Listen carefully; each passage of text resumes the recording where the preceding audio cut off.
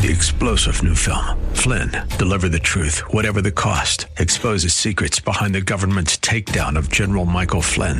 Flynn knew what the intel world had been up to. He ordered the first audit of the use of contractors. This set off alarm bells. He told the truth. He was the most dangerous person for Donald Trump to hire. They had to get rid of Flynn. Flynn, deliver the truth, whatever the cost. Available now. Watch it today. Go to salemnow.com. salemnow.com. Time now for the Church of the Week, showcasing churches and pulpit ministries from across the greater San Francisco Bay Area. Today on Church of the Week, Vertical Church of San Jose. And as the name implies, they're headed in an upward or heavenly trajectory, but there's also a lot of horizontal ministry taking place as well. Joining us is Pastor Dr. Mike Thorburn, a immigrant to the United States from Canada. He came to the Bay Area with his wife Dawn and 3 children.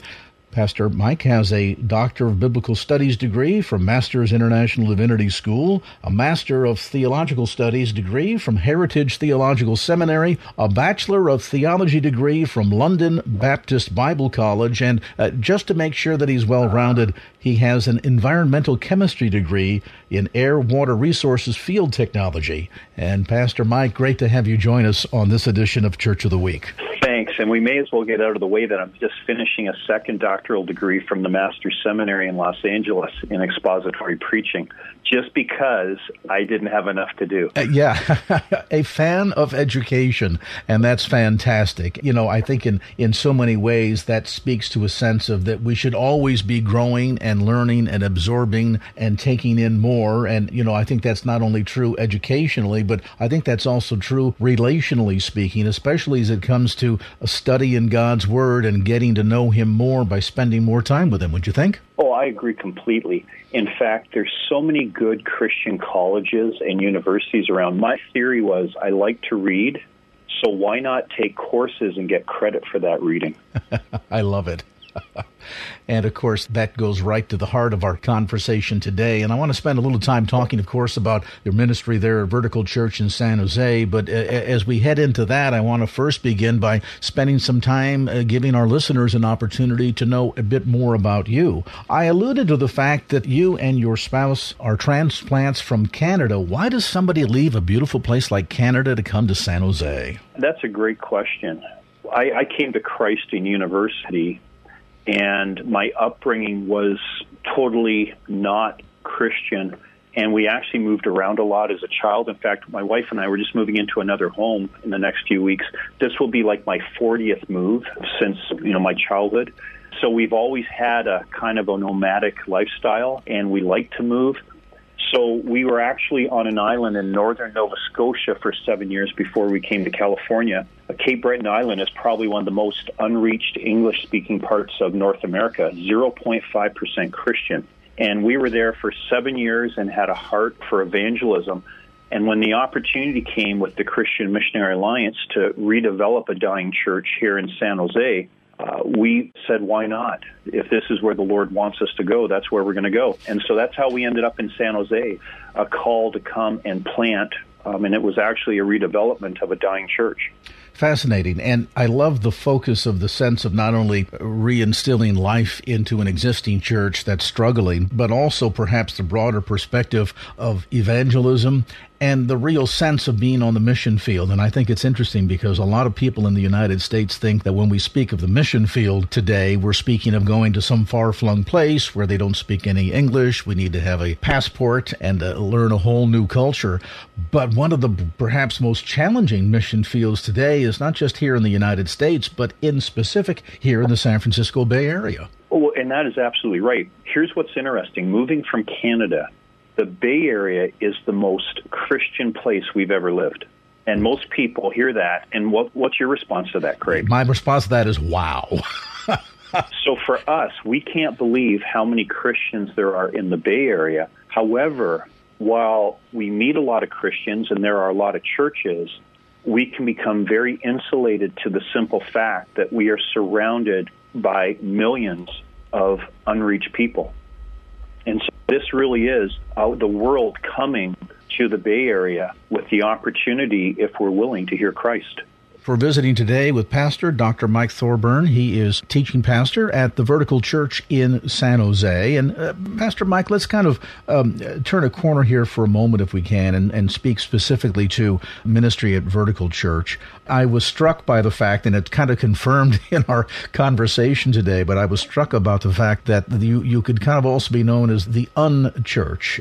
You stipulate on your website that the church presents unapologetic teaching, unashamed adoration, unceasing prayer, unafraid witness, and unconditional love. Maybe you can take a moment and kind of expand upon that and give listeners a sense of what the experience, if they're new to the Bay Area, they're looking for a church home, what kind of experience that they might expect to encounter at the Vertical Church. Well, we chose the name Vertical. Daniel Block, in his book, A Theology of Christian Worship, he just makes this simple little statement. He says, all true worship is essentially vertical, that the focus of our worship should be upward, that we want to worship God, and we want to worship God in His fullness, in His glory, in His greatness, that He and He alone is worthy of our worship. So out of that came our 5 vertical values. First of all, unapologetic preaching. Now, what we mean by that is that the Bible is the Word of God. And, we just preach it in a way that this is what God has said. We try not to be forceful with people. A lot of people who did not grow up in church have told me that my preaching is like sitting with a good friend in their living room and just talking about what God would have us to do with our lives. So the Word of God is very real, and we teach verse by verse. We don't jump over sections. We believe that the Bible teaches that man is sinful and that we are under condemnation. However, it also equally teaches that God loves us and has a plan for us, and that Christ, as the Savior of the world, wants to redeem people and wants to see people walking in newness of life. So unapologetic preaching is simply the Bible is the Word of God, it and it alone. And so we teach the Bible every Sunday. Unashamed adoration is that we do need to lift high the name of Jesus through worship, that the focus of our worship is not... My wife once said to me, she said, Mike, sometimes when I visit a church, it's like the only people up on the stage are the beautiful people, the perfect people. And that doesn't really represent the church of God. So when we talk about unashamed adoration, we're not focused on performance and perfection. We're focused on genuine worship. So we want to simply lift high. We want our focus to be on the cross. We want to go to the throne on Sunday mornings. And I wouldn't say that we have any one style of music, except the music that we sing is Christ exalting and Christ glorifying. We have a beautiful Savior, and we want, the Christian church is a singing church. So we sing. Unceasing prayer, I would say that the most important ministry in the church is prayer. But then I'd also say that the most neglected ministry in the church is prayer. So we want to help people understand that if a home has 4 walls, we want preaching to be one wall, worship to be another wall, prayer to be another wall, and then evangelism to be the other wall. Or maybe you could think of them as pillars of a building. Because if you pull away one pillar, the building is not as strong as it should be. So unafraid witness is simply sharing Christ with others. Our goal is to scatter the seed. Our goal is to tell people, I think as Bill Hybels once put it years ago, he said, I'm just one beggar telling another beggar where to find bread. And so then you have unconditional love, that I like people, and we love people. And if you're looking for a church, then you want a church that teaches the Word of God, that wants to disciple your children, but also a church that will accept you for where you're at and love you. But then we also understand that unconditional love also means that, hey, there are some things that Christ is calling us to do. Are you willing to do that? And Pastor Mike, if folks would like to find out more information about the Vertical Church, I understand you meet for Sunday morning worship at 10 a.m. Where can they get more information? Well, you can go to our website, verticalchurchsanjose.org. You can go to our Facebook page. You can go to our Instagram page. And so if you look for it, and probably the best way to show up on a Sunday morning. Like you said, we meet Sunday mornings at 10 o'clock. I like to joke and say we start at 10 o'clock sharp and then finish at 11 o'clock dull, because I'm the preacher. But But our focus is fellowship. We want to encourage people. We are a multicultural, multi-generational church. Our big thing is, and I'd love to talk about children's ministry and why it's important that you not allow your children to basically be shuttered away or taken away into something that only fixates on their age. Could we talk about that? Absolutely. I think you're really getting to the heart of, I think, not only a greater sense of bonding in community, but I've also always wondered when there's sort of this sudden dismissal in some churches. And I think, shouldn't there be some mentoring taking place here as opposed to, trying to kind of, in one sense, and I say this perhaps with the want of choosing a better word, but almost as if we kind of dumb things down based on the age group. Well, I'll tell you a story. A few years ago, I had a single mom call me. She said, I have a son in 8th grade, and I was wondering what your church has for 8th grade boys. And I said, well, we actually don't break it down. We have a men's group in our church, and your son would be in our men's group. And she goes, what do you mean? I said, well, we have elementary school boys, we have middle school boys, high school boys, college boys, single adults. We have older men, and we often do stuff together. And she goes, what do you mean? I said, well, we'll have a men's breakfast, and your son would be part of our men's breakfast. And she goes, well, I only want him hanging around with boys his age. And I said, well, I don't argue with people, but I said, let me ask you, at what age do boys start to experiment with pornography? At what age do they start to be introduced to things on YouTube and computers? At what age do they maybe find out about, drugs and alcohol and different things like that? It's when they're in middle school, and now it's actually getting younger. It's probably more 4th grade and 5th grade. But I said, the reason we do men's ministry this way is we want your boy to understand that he's a man. And a boy in 8th grade is at 13 is a man. He's becoming a man. And we want him to be around boys his age, but also boys a little bit older, but also men who will say to him, you're a man, we like you, you're part of our group. To be part of our group, you don't have to drink, you don't have to do drugs, you don't have to pretend to be what you know you shouldn't be. And it's that mentoring that more is caught than taught. It's the same with reaching unchurched secular men. That more is caught than taught with men. And we sometimes I think we think of church as sit and soak, but it's not. Sometimes it's as iron sharpens iron, one man sharpens another. And so when we do children's ministry, we have children's ministry from kindergarten down, and then we have another Bible teaching class during the sermon that's up to 5th or 6th grade. But we give parents the opportunity that if they want, their children can sit through the main service.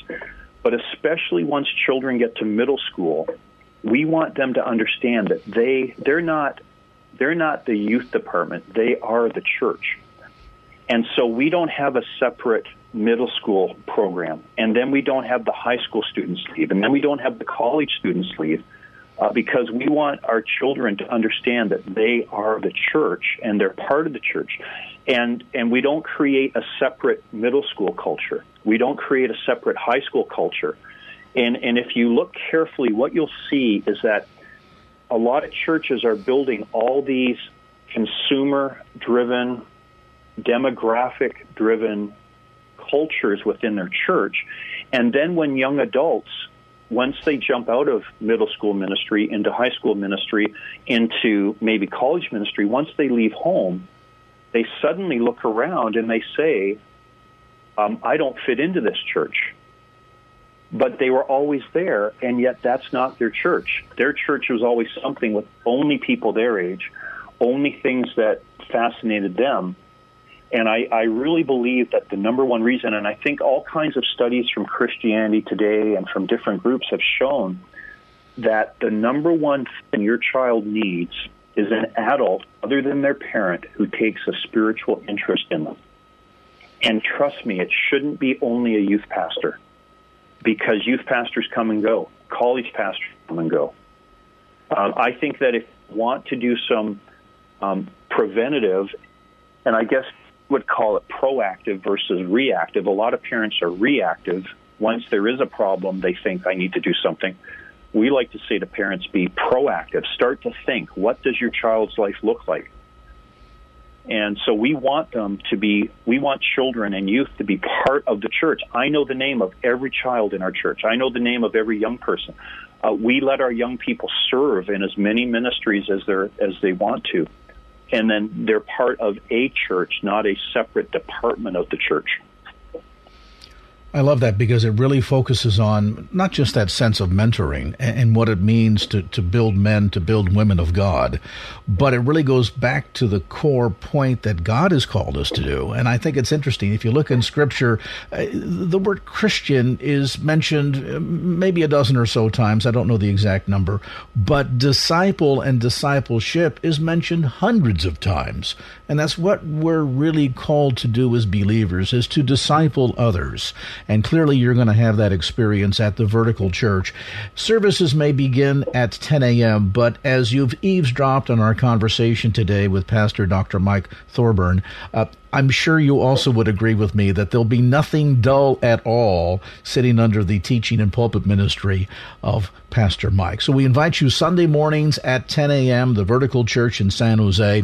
More information available on the web at verticalchurchsanjose.org. That's verticalchurchsanjose.org. And Pastor Mike Thorburn, thank you so much for your time today. Oh, Craig, really nice to talk with you. And thanks for letting me blab on, and thanks for the questions. Good questions this morning. Well, good morning, everyone. Let's take our Bibles. Let's turn to the book of Exodus and be ready for our message. We have a number of things to pray for this morning. First of all, thank you to Jerry and Daniel and Rich for leading us in our singing this morning. Children are dismissed, and so nursery is now open. Also, Collicuts are teaching today, and so children as you go. So, see everyone heading out to their class. And so, items for prayer. I think one of the big things for prayer. Pray for Michael and Audrey Fleming. Audrey's brother, her only brother, her only sibling, was killed this week in a motorcycle accident. And so, obviously, we need to be in prayer for Michael and Audrey, and for Audrey's mom and dad and family. And so, a very, very devastating and sudden loss. Let's continue to pray for the Davis family. Little Nora is now home from the hospital. Still has a feeding tube, but is doing well. And so, pray for Kevin and Sarah, and for little Eleanor Joy. Ken Moyer is driving 14 hours today. He drove out to New York, and now on the way back, he's putting in a long day. And so we want to pray for him. And Ken, if you're watching, we're praying for you. And also for the Davises who are watching, and the Flemings. Let's pray for Yvonne Givens, Marcus's mom. And so she has some health concerns, and she'll be doing treatments. And then there's my nephew Jason in Canada, who is 35, 3 young children. And he is battling cancer as well, going through chemotherapy. Let's pray for those recovering from COVID. We still have people outside of our church that we know who, even though they're young and healthy, they're still having some side effects from COVID. And let's just continue to pray for our church and our growth and our children's ministries and our families. Just a number of things to pray for. And so let's do our scripture reading, and then let's pray together. Please turn to Exodus chapter 19. We're in the book of Exodus this morning, the second book of the Bible. And Exodus chapter 19, and we'll be reading verses 9 to 20. Exodus chapter 19, verses 9 to 20. And the Lord said to Moses, "Behold, I am coming to you in a thick cloud, that the people may hear when I speak with you, and may also believe you forever. When Moses told the words of the people to the Lord said to Moses, "Go to the people and consecrate them today and tomorrow, and let them wash their garments, and be ready for the third day. For on the third day the Lord will come down on Mount Sinai in the sight of all the people. And you shall set limits for the people all around, saying, 'Take care not to go up into the mountain or touch the edge of it. Whoever touches the mountain shall be put to death. No hand shall touch him, but he shall be stoned or shot. Whether beast or man, he shall not live. When the trumpet sounds a long blast, they shall then come up to the mountain.' So Moses went down from the mountain to the people and consecrated the people, and they washed their garments. And he said to the people, 'Be ready for the third day. Do not go near a woman.' On the morning of the third day there were thunders and lightnings and a thick cloud on the mountain and a very loud trumpet blast, so that all the people in the camp trembled. Then Moses brought the people out of the camp to meet God, and they took their stand at the foot of the mountain. Now Mount Sinai was wrapped in smoke because the Lord had descended on it in fire. The smoke of it went up like the smoke of a kiln, and the whole mountain trembled greatly. And as the sound of the trumpet grew louder and louder, Moses spoke, and God answered him in thunder. The Lord came down on Mount Sinai to the top of the mountain, and the Lord called Moses to the top of the mountain, and Moses went up." This is the word of God. The grass withers, the flower fades, but the word of God endures forever. And so let's pray. Father, as we come before the book of Exodus this morning, as we stand before your testimony and your word, I just want to thank you that you are God, that you are glorious, you are sovereign, you are all-powerful, all-knowing, all-present. And as we come before you this morning, we bring before you our request for forgiveness, our need for mercy and grace each and every day. We come before you as a church praying for people in our church family. We pray for Audrey and the Fleming family. We pray for the Davis family, especially for little Nora. We pray for safety for those who are traveling. We pray for those who are undergoing treatments and have health concerns and struggles. We pray for anyone in our church who is just going through difficulty. What could be financial, could be job stress. Lord, whatever is happening, thank you that you know, that you care, that you are able to do more than we could ever ask or imagine. Father, we pray for our church. We pray for our children's ministries. We pray for our families. Lord, bind us together in Christ. May we together seek to become closer to Christ, that we might understand that He is the one who loves us. He is the one who died for us. He is the one who says, "Come to me, all you who are weary and heavy laden, and I will give you rest." So thank you that we serve a glorious and wonderful Savior. Thank you that you love us.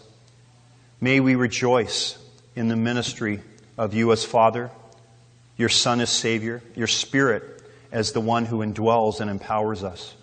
So thank you, Father. In your Son's name we pray. Amen. And so as we open our Bibles, may we not just open our Bibles, may we also open our hearts this morning. In Exodus chapter 19, we read of this experience where the people are trembling. There's a trumpet blast, and the Lord descends. But I want you to go now to Hebrews chapter 12, verse 28. Exodus chapter 19, we see Mount Sinai, a mountain, the place where God said, "Come and worship at this mountain." We see Mount Sinai wrapped in smoke because the Lord had descended on it in fire. We see the smoke of it going up like the smoke of a kiln, and the whole mountain trembles greatly. And there's the sound of the trumpet. And the people are afraid. But now go with me to Hebrews chapter 12, verse 28. Therefore, let us be grateful for receiving a kingdom that cannot be shaken. And thus, let us offer to God acceptable worship with reverence and awe, for our God is a consuming fire. We do not go to a mountain. You can go back to verse 25. See that you do not refuse him who is speaking, for if they did not escape when they refused him who warned them on earth, much less will we escape if we reject him who warns from heaven. At that time his voice shook the earth, but now he has promised, yet once more I will shake not only the earth, but also the heavens.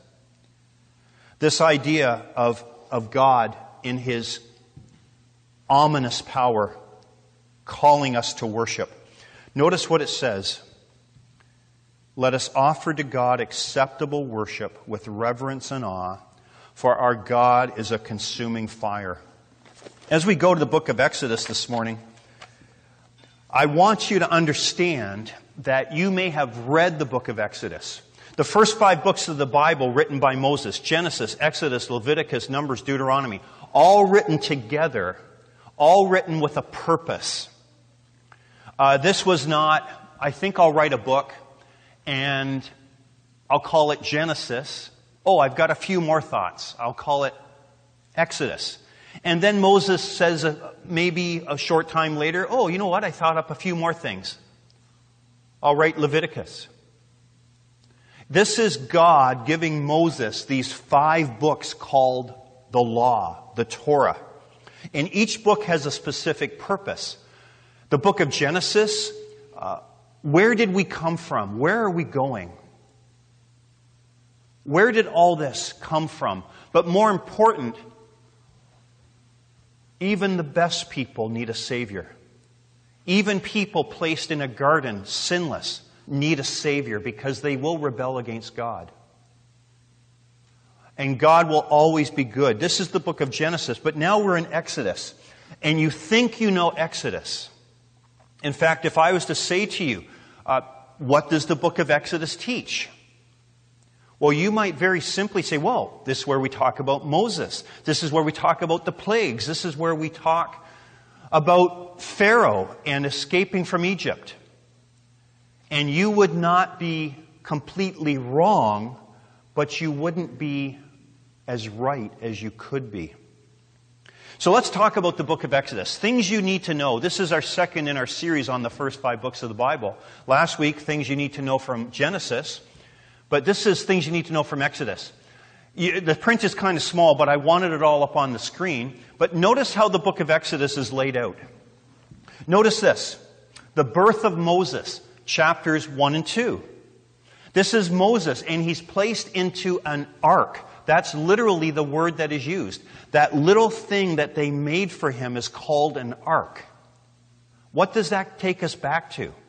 Just as Noah was placed into an ark, Moses is placed into an ark, placed into the water, and he is delivered.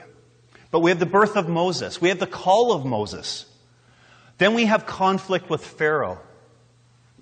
And then we have the exodus from Egypt. We have the Red Sea crossing. The Red Sea, this was an actual sea. It was deep.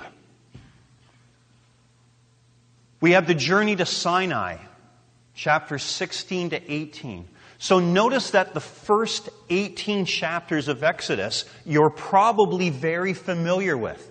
Have you heard of Moses? Did you know he was placed in a little ark that was put on the river? Did you know that there were plagues? Did you know that Moses said, let my people go, and Pharaoh said, not on your life? Do you know that they crossed the Red Sea? Yes. But notice that the majority of the book of Exodus, more than half of the book of Exodus, is not about Moses or deliverance from Egypt. It's about deliverance from sin. Notice verse 19, the law and ceremonies, 19 to 24. The tabernacle blueprint, the golden calf. 3 chapters on a calf that was made of gold, imitating the false worship of Egypt. and then the tabernacle dedication. If there is something you need to understand, it's that God wants us to understand worship. Yes, there is deliverance. Yes, I pray that you have come to Christ. I pray that you have asked for forgiveness and that Christ is your Savior and that you've come to Him and said, Christ, Jesus, I want you to come into my life and cleanse me and forgive me, and I want to be your follower. But your deliverance is the first part of the journey. But for the rest of your life, the journey that you are on is the journey of worship. And just like the golden calf is suddenly inserted right in the middle of the law and the ceremonies and a place to worship God being designed, right in the middle of this is this horrific idolatry.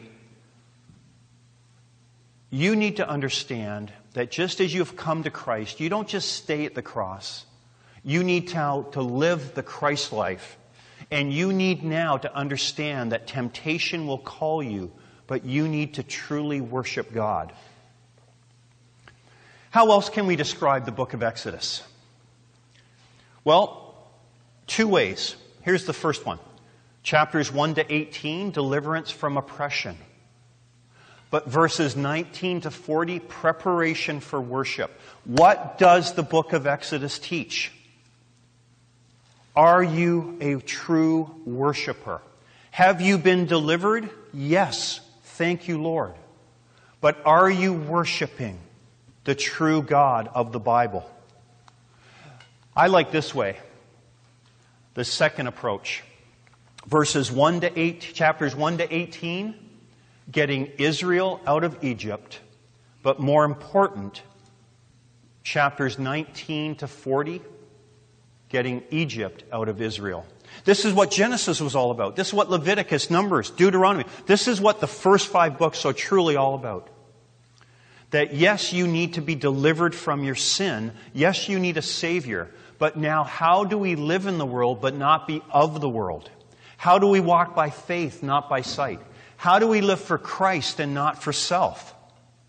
And so just as Genesis was showing us that they could leave, but they needed to get Egypt out, you can take the boy out of the country, but can you get the country out of the boy? More important, you can get Israel out of Egypt, but can you get Egypt out of Israel? This is what the first 5 books of the Bible are teaching. And so what do we say about the book of Exodus that we need to know? I have 4 things I want to say this morning in the time that we have, and then we'll celebrate the Lord's table together.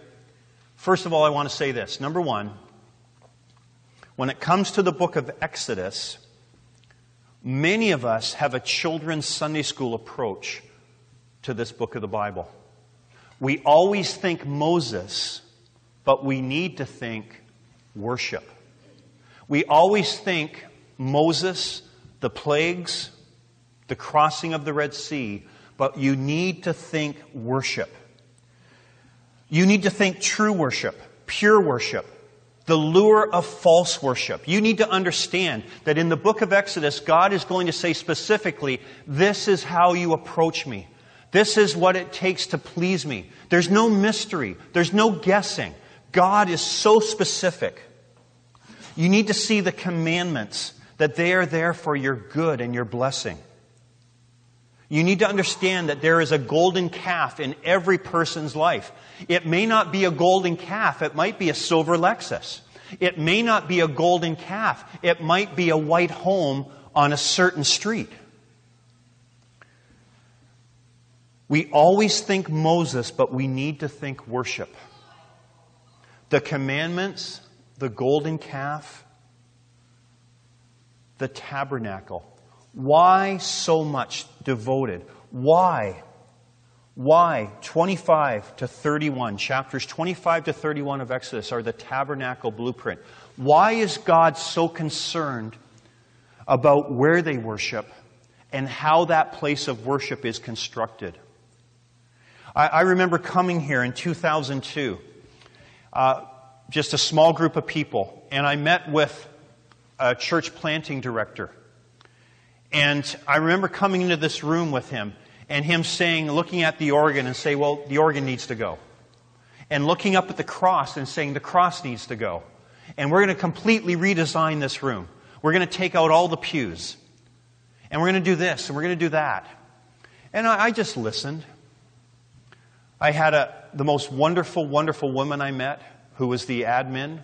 She was a widow. Her husband had died of AIDS. She had a son who was in high school, just starting college. He said, "You need to fire her." And I just listened. I'm still here. The cross is still here. The organ is still here. I mean, I could live without the organ. I'll be honest about that. I love the organ, but I can live without the organ. But I'm not taking down the cross. I'll let you know that, okay? Every time someone says, "Oh, Mike, I just love your church," I say, "No, it's not my church." That's why the cross is there. It's His church. There is a thing that comes with time. There is a thing that lasts with time. The Word of God lasts. People's opinions, people's methods and trends, they don't last. And what we need to understand is that we think Moses, but Moses was just a man. Exodus is about worshiping the true and living God. How do we come into His presence? And how do we please Him? And what should we do? This is what we see in the book of Exodus. The commandments, the golden calf, the tabernacle. What is calling you back to Egypt? What is calling you back to before you were in Christ? What is calling you back? What is stealing your affection? Is there a golden calf? Is there an idol? Is there something that you love more than Christ in your life?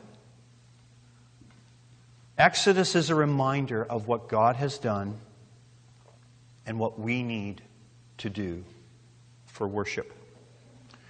Number 2 is similar but different. Number 2, we need to see the God who wants to be known.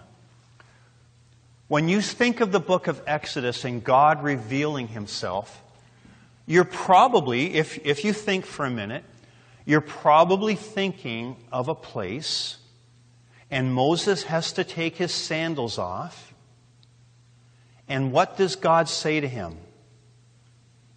Take your shoes off, for where you are standing is what?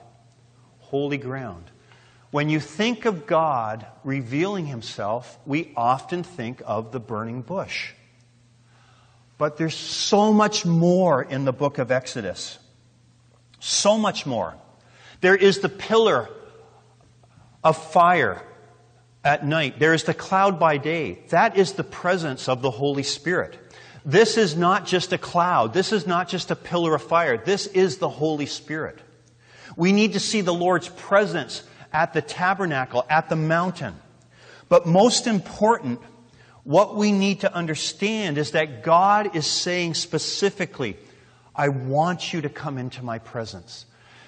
Pagans and pagan worship at the time that Moses wrote these books, 1446 BC, 1440 BC, right after the Exodus, they did not know. They often wrote, "I've done something wrong to offend my God, but I don't know what. I've done something wrong to offend my God, but I don't know how to make it right. I don't know if He's happy. I don't know if He's angry." The pagan religions at the time left people uncertain. We have a God who tells us, this is what you do. It's as simple as let me pick up Marcus. If you really want to make me happy this morning, hold your Bible up so everyone can see it. Go ahead. So Moses, if you want to make me happy, see how, now Moses, did you make me happy? Yes. See how simple that is? Now Moses, if you want to make me unhappy, rip your Bible up into pieces. And you say, "Lord, I can't do that." And I'll say, "Thank you, you obeyed me." See, we think the law is there and it's boring and it's tedious, but you need to put yourself, this nation that has come out of Israel, or out of Egypt, this nation that was in bondage, this nation that saw cats worshipped and dogs worshipped and this worshipped, the sun was worshipped, Pharaoh was worshipped. The same Pharaoh that was God was the same Pharaoh that beat them and enslaved them and crushed the life out of them. And now we have the true and living God saying, do this and you will have life. We need to see the God who wants to be known, and He specifically tells you how to be known. He gives us the 10 words. Very simply, only worship me. Don't make an image of me.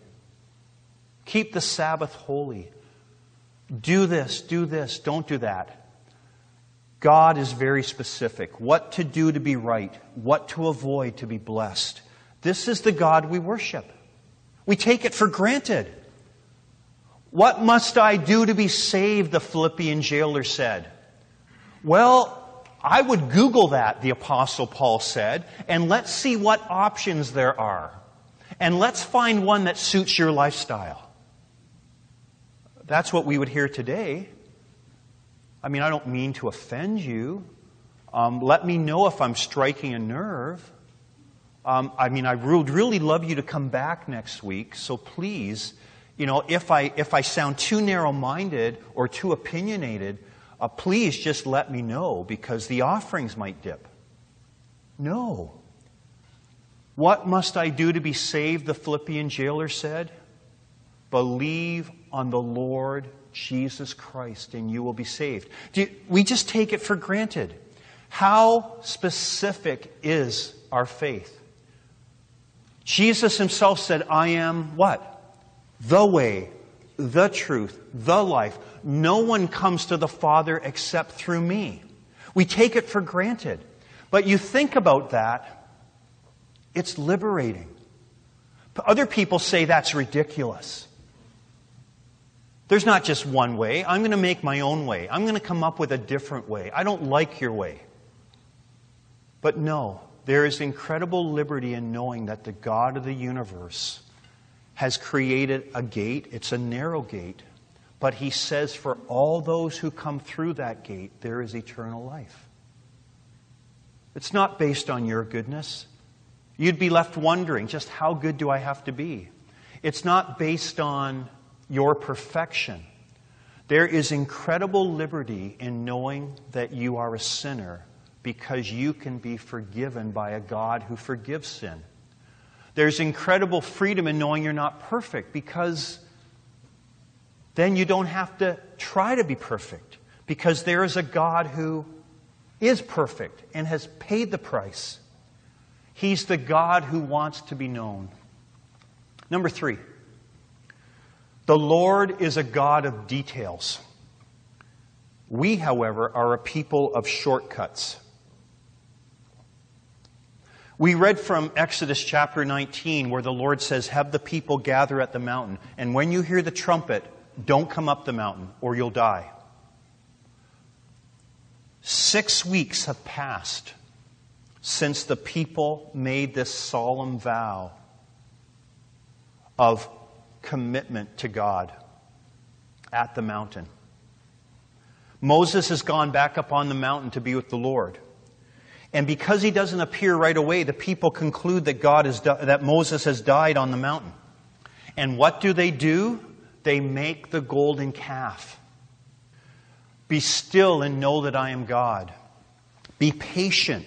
Wait for me. Think of Saul, King Saul. And Samuel the prophet says, stay here and wait for me to arrive, and then we will go to war. What does Saul do? He offers to sacrifice himself in 1 Samuel. To obey is better than sacrifice, Samuel says to him. The Lord is the God of details. We're a people of shortcuts. And we see this in the golden calf. Moses is their leader. He's given them the commandments. He's given them the Word of God. They just needed to obey God. But what do? They start to sit and soak and sour. And suddenly they're starting to think, that old sinful life we used to live wasn't so bad after all. And what gets me is when Aaron says, the people forced me to do this. And I took their earrings. I took the earrings off the men, just in case you think men can't wear earrings. And I took the earrings out of their nose, in case you think that people shouldn't have earrings in their nose. They did. Isn't that amazing? And the priests wore turbans too in the book of Exodus, in case you think people can't wear hats in church. I don't know. But the thing is this. Aaron, Moses' brother, has the audacity to say, I threw the earrings into the fire and poof, this golden calf came out. What does that take us back to? Genesis, where, what does Adam say? It's not my fault. The woman made me do it. It just happened. Notice this theme of our sinfulness, our desire to rebel against God, our desire to take shortcuts. Exodus shows us that shortcuts don't work. God will take you. He won't take you around the sea. He'll take you through the sea. He won't take you out of the desert. He'll put you in the desert. But there's always a purpose. Why didn't God just take them from Egypt right up to Jerusalem and say, let's start a church? It's because God has a reason in the details. Because He wants to take the world out of us. How does that apply to your life? Are you trying to take a shortcut? Are you trying to cut corners? Are you trying to say, Lord, I don't want you to refine me. I don't want you to... Think of your life. Is there a shortcut that you're tempted to take spiritually? It's a lot of work to get up early in the morning and read your Bible.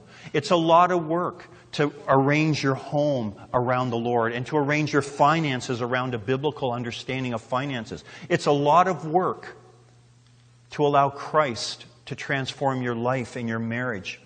I'd say the hardest thing for me this week is all week long is, Mike, are you loving your wife the way Christ loved the church?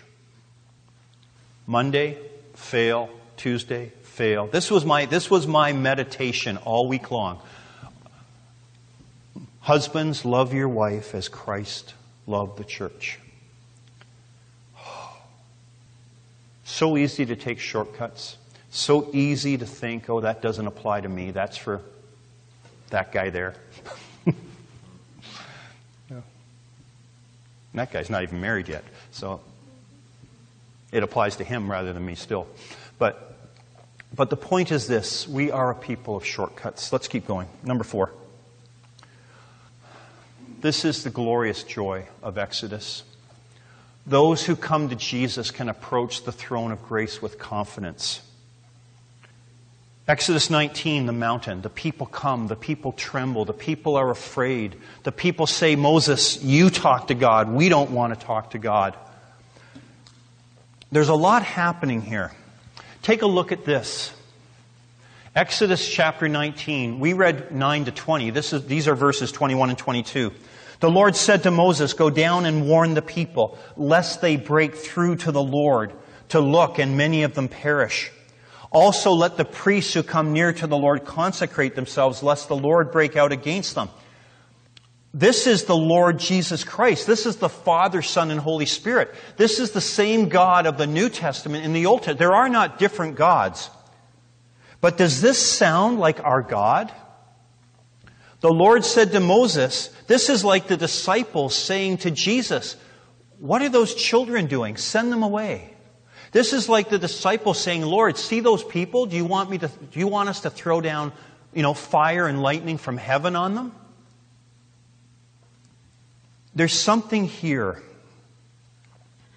See, in the Old Testament, the Holy Spirit, you were not saved by sacrifice. You were saved by grace, by faith. And in the Old Testament, the Holy Spirit gave power to save, just like today. The Holy Spirit gave power for holy living, just like today. However, the outpouring of the Spirit on all people did not happen until Pentecost. This is the prediction of Jesus when He said that out of me will come rivers of living water. And what we see here, notice this, to the people, there was an intimacy. There was a personal relationship with the Lord that the people in the Old Testament could not know. They had to get it secondhand, and they had to do it through the priests, through Moses. Moses, what did God say? Tell us. Notice in verse 22, the priests, they had to still consecrate themselves, or they would perish. But there was this difference of relationship. We have this relationship now in the pouring out of the Spirit. I want to take you to another time when there's people at a mountain. This is John chapter 4, and this is a woman at a well. And Jesus is having a conversation with this woman. See, those who come to Jesus can approach the throne of grace with confidence. This woman was a Samaritan, and Samaritan worship was a mixture of the Pentateuch twisted. They only believed certain parts of it.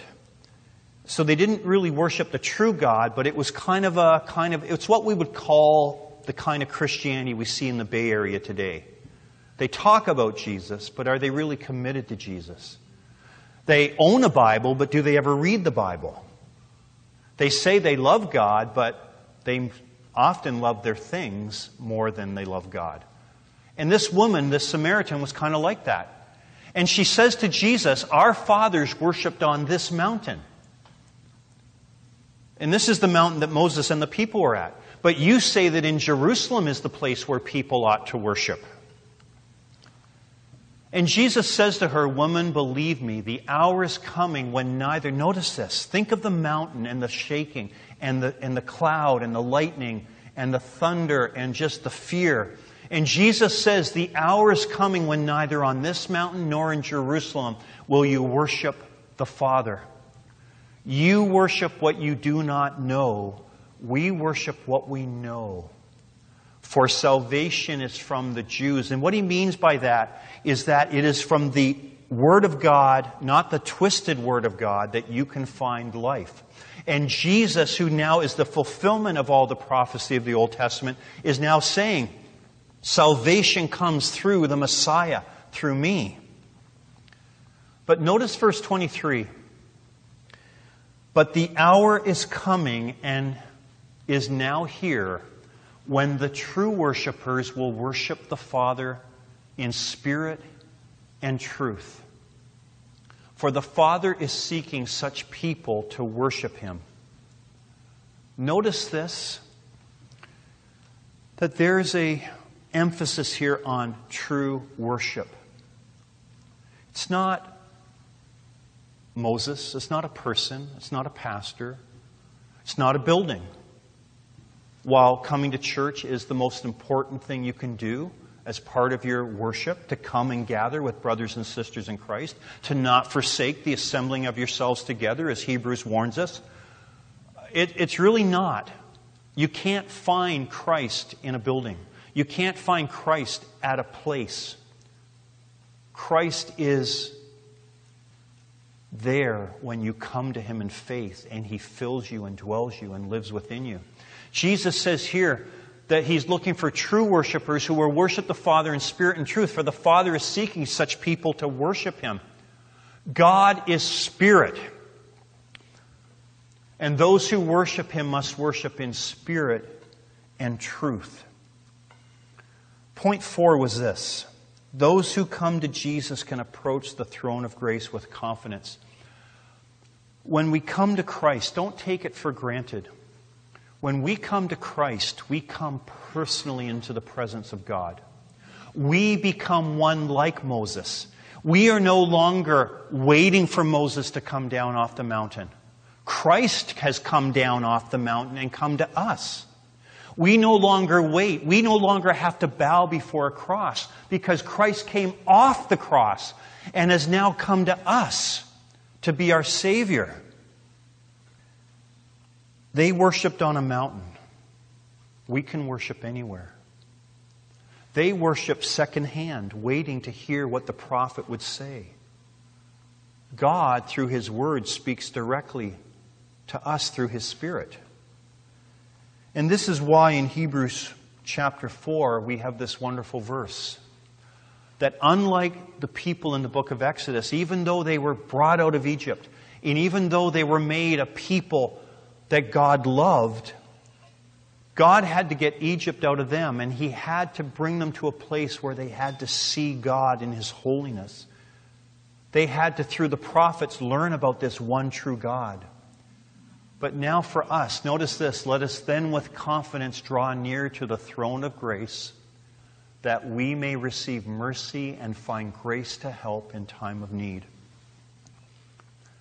Are you looking for a shortcut? Are you trusting in the God who says, I am the way, the truth, and the life? Are you simply saying, I think I'll pick and choose? I'll be one way Monday, another way Tuesday. I'm not really sure what I'll be on Sunday.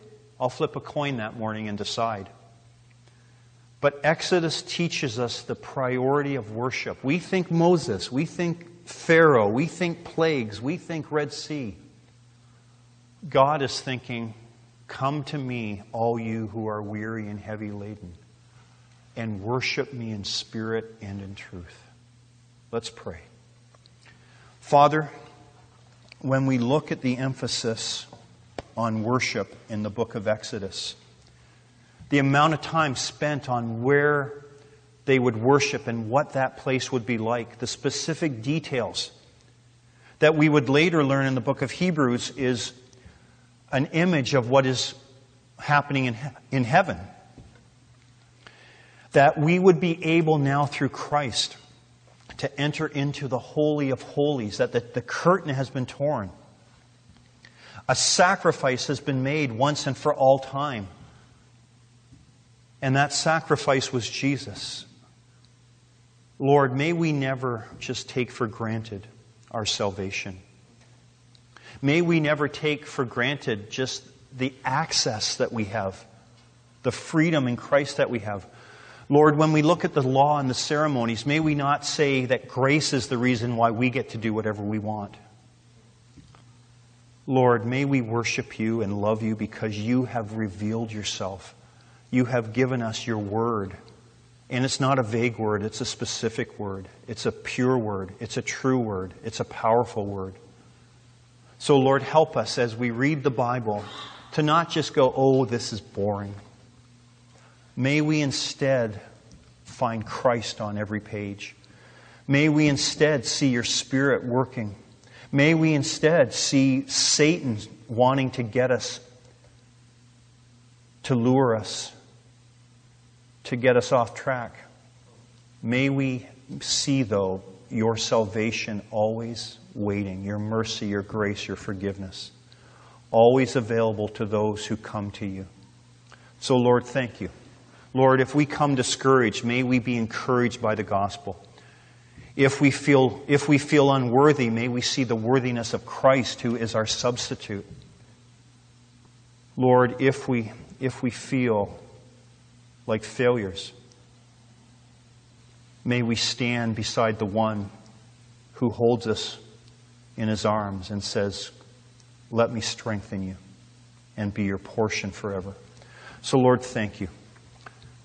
In your Son's glorious and wonderful name we pray. Amen. This has been the Church of the Week, showcasing churches and pulpit ministries from across the greater San Francisco Bay Area.